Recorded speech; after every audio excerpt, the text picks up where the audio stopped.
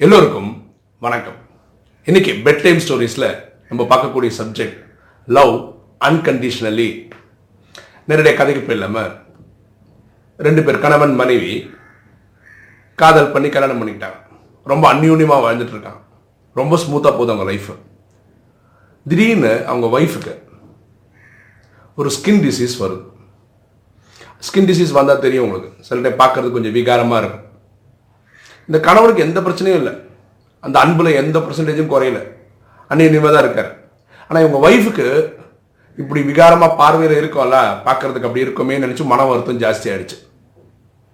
தன் கணவருக்கு இவங்க மேலே இருக்க அன்பு குறைஞ்சிருமோன்னு ஃபீலிங்கும் இருக்கு. ஆனால் கணவனுக்கு அது மாதிரி ஒரு இதுவும் இல்லை.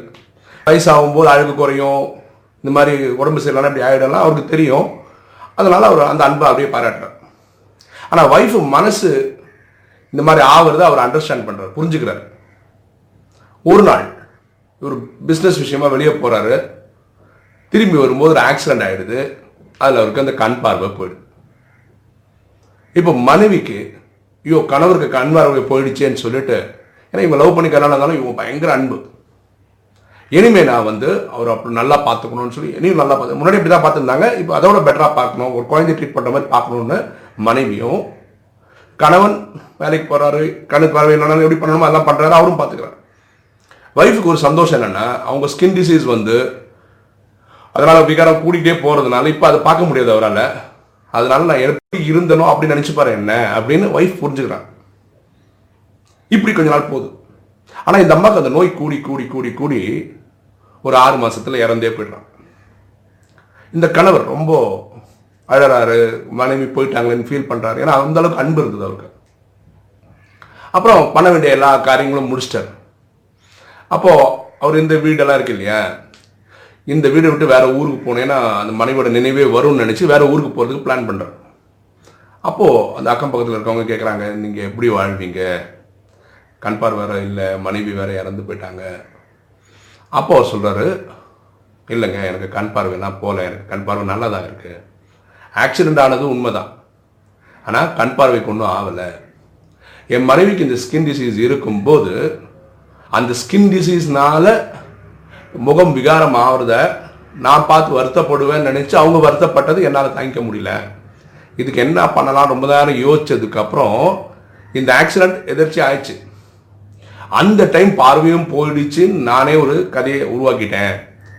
ஏன்னா என் மனைவி இந்த விஷயம் நினைச்சு, இந்த ஸ்கின் டிசீஸை நினைச்சு வருத்தப்படுறது எனக்கு பிடிக்கல, எனக்கு வருத்தமாக இருந்தது.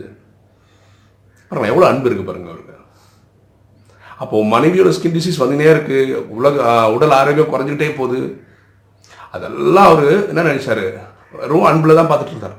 அவங்க மனசு போகலாம். இப்போ கண்ணு தெரியாத மாதிரி நடிக்கிறது ரொம்ப கஷ்டங்க. கண்ணு தெரியாம போயிட்டா வேற வழியே இல்லை, அப்படிதான் வாழ்ந்தாகணும். இதுதான் அன்கண்டிஷனல் லவ். இந்த லவ் கணவன் மனைவிக்கு மட்டும் இல்லை, நம்ம கூட இருக்கிற எல்லாருக்கிட்டையும், கிட்ட சொல்ல போனால் இந்த 800 கோடி ஆத்மா மேலேயும் அந்த மாதிரி அன்கண்டிஷனல் லவ் இருக்கணும். பாருங்களேன், ஒரு ரேசர் இருக்குல்ல, சாதாரண பிளேடு இருக்குல்ல, இந்த ஷேப்லன்ற பிளேடு, இந்த பிளேடை வச்சு நீங்கள் மரத்தை அறுக்க முடியாது. இந்த கோடாலின்னு ஒன்று இருக்குல்ல, அந்த மரத்தை வெட்டுறாங்களே, அதை வச்சு ஷேப் பண்ண முடியாது. என்ன சொல்ல வரேன், பிளேடும் முக்கியம், கோடாலியும் முக்கியம். ஒவ்வொன்றும் ஒரு இடத்துல யூஸ் ஆகுது. அதே மாதிரி பரமாத்மாவோட படைப்புல ஒவ்வொரு ஆத்மாவும் ஸ்பெஷல். ஒரு பர்பஸ் இல்லாம ஒருத்தர் பரமாத்மா படைக்கிறதே இல்லை. சும்மா படிச்சிட்டேன் அப்படின்னு கிடையவே கிடையாது. அவரால் ஒரு டிராமா பாட்டில் ஒரு முக்கியமான பங்கு தேவைப்படுதுன்றதுனால தான் ஆத்மாவை பரமாத்மா இந்த மாதிரி படைக்கிறார், டிராமாவில் சீன்ஸ் கொடுக்கிறார். அப்போ எந்த மாதிரி அன்பு பண்ணணும், இந்த கணவன் தன் மனைவி கிட்ட அவங்க மனசு கோணக்கூடாது, வருத்தப்படக்கூடாதுன்றதுக்காக வாழ்நாள் ஃபுல்லாக கண் தெரியாத மாதிரி வாழ்ந்து நடிச்சு காமிச்சாரோ, தேவைப்பட்ட அந்த மாதிரி கூட நீங்கள் நடந்துக்கிட்டு பண்ணணும். பாருங்களேன், சில வீட்டில் சாப்பாடு இருக்காது, குழந்தை பசிக்குதுன்னுவாங்க. அப்போ அம்மா சாப்பிட்ட மாதிரி நடிச்சு குழந்தை கூட்டிடுவாங்க எல்லாத்தையும். ஏன், குழந்தை முகத்தில் சந்தோஷத்தை பார்க்கணும், ஆனால் தான் சாப்பிடல. நடக்குது இல்லை, அன்பு அந்த மாதிரி அன்கண்டிஷனலாக இருக்கணும். இந்த அன்கண்டிஷனல் லவ் இருக்கும்போது என்ன ஆயிடுதுன்னா, நம்மளை வெகுளி, ஏமாந்தவன், இழிச்சவாயின்னு மக்கள் நினைச்சிடறாங்க. அதுக்காக நம்ம மனநிலை எப்படி இருக்கணும், இதுக்காக ஒரு கதையும் பார்த்துருவோம். ஒரு ஆள் என்ன பண்றான்னா, தபஸ் பண்ற கடவுளுக்காக. தபஸ் இருந்து ஒரு நாள் கடவுளே தோன்றார். அப்போ கடவுள் வந்து கேட்குறாரு, உனக்கு என்னப்பா வேணும்? எனக்கு அடுத்தவங்க என்னை பற்றி என்ன நினைக்கிறாங்க அப்படின்னு கண்டுபிடிக்கக்கூடிய சக்தி இருக்கணும். அப்படின்னா அவங்க மனசை ரீட் பண்ணுறக்கூடிய சக்தி இருக்கணும். எனக்கு இந்த சக்தியை கொடுங்க. கடவுள் சிரிக்கிறார். இதெல்லாம் உங்களுக்கு வேணுமான்னு கேட்குறேன். ஆமாம், கண்டிப்பாக வேணும். சரிப்பா நான் தரேன் அப்படின்னு தந்துட்டார். இதுக்கப்புறம் தான் பியூட்டி. இவங்க காரணம் மக்கள் வராங்க, என்னோட யோசிக்கிறாங்க, பண்ணுறாங்க. இதெல்லாம் நினைக்கும் போது இவனுக்கு ரொம்ப கஷ்டமாயிடுச்சு. திருப்பி போய் தபஸில் உட்காந்து கடவுளை வாங்க வாங்க வாங்கன்னு கூப்பிட்றான். கொஞ்சம் அதுக்கப்புறம் கடவுள் வந்துட்டார். வந்த உடனே கடவுள் கேட்குறேன்ப்பா, போன வாரம் தான் கூப்பிட்டேன், நான் போன வாரம் வந்தேன், இப்போ திருப்பி அடுத்த வாரமே கூப்பிட்டேன். நீங்கள் கொடுத்த அந்த தபஸை வரத்தை நீங்கள் திருப்பி எடுத்துக்கோங்க. எனக்கு யாரும் அவங்க மனசில் நினைக்க தெரிய வேண்டிய அவசியம் இல்லை. என்னப்பா ஆச்சுன்னு, ஒருத்தன் என்னை திட்டுறான் மனசில், ஒருத்தன் அப்படி பேசுகிறான், ஒருத்தன் இப்படி நினைக்கிறான். அதாவது என்னோட உண்மை நிலையை தவிர பாக்கி எல்லா நிலையிலையும் அவங்க என்னை பற்றி நினச்சி பார்க்குறாங்க. ரொம்ப கஷ்டமாக இருக்குது. அதனால் எனக்கு இந்த மாதிரி எண்ணங்கள் அவங்க மனசில் வடிக்க வேண்டிய அவசியமே எனக்கு வேண்டாம், இந்த விஷயத்தை எடுத்துருங்க. கடவுள் சொல்கிறார், சரி சரி பார்க்கலாம், நான் சொல்கிறது ஒரு காரியம் பண்ணு, அந்த மரத்தடியில் போய் சும்மா படுத்துக்கோ, ஓகே, நாளை காலம்புற திரும்பி வரேன், அப்போ உன் அனுபவத்தை சொல்லுன்னு சொல்லிட்டு போயிடுறாரு. அவன் படுத்துட்டு இருக்கும்போது ஒரு திருடன் வரும். திருடன் வரும்போது என்ன நினைக்கிறான்னா, ஓ ஊரெல்லாம் திருடின்னு நைட் இங்கே வந்து டயர்டாக படுத்துனுக்கிறார் பொழுது அப்படின்னு அவன் புரிஞ்சுக்கிறான். அவனுக்கு அப்படி நினைக்கிற சக்தி எதையும் போல எனக்கு கடவுள் எடுத்து விடல. அதனால் கொஞ்சம் அதுக்கப்புறம் ஒரு நோயாளி வர்றார். அந்த நோயாளி இவனை பார்த்து என்ன நினைக்கிறார், ஓ ஏதோ வயிற்று வெளி பொழுது சுருண்டு படுத்துனுங்கிறான் அப்படின்னு அவர் நினைக்கிறார். ஓகேவா? அது ஒரு சாது வர்றார்.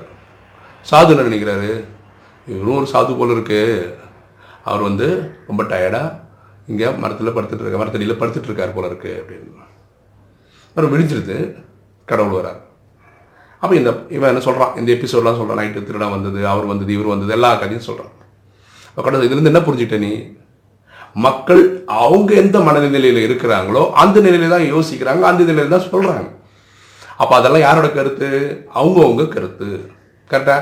திருடனுக்கு இவன் திருடின்னு வந்து படுத்த மாதிரி தோணுது, நோயாளிக்கு அவன் வயிற்று வலினால படுத்த மாதிரி இருக்குது, சாது சனியாச்சு ஊர் ஃபுல்லாக நல்ல காரியங்கள் பண்ணிட்டு வந்து படுத்திருக்க மாதிரி தோணுது.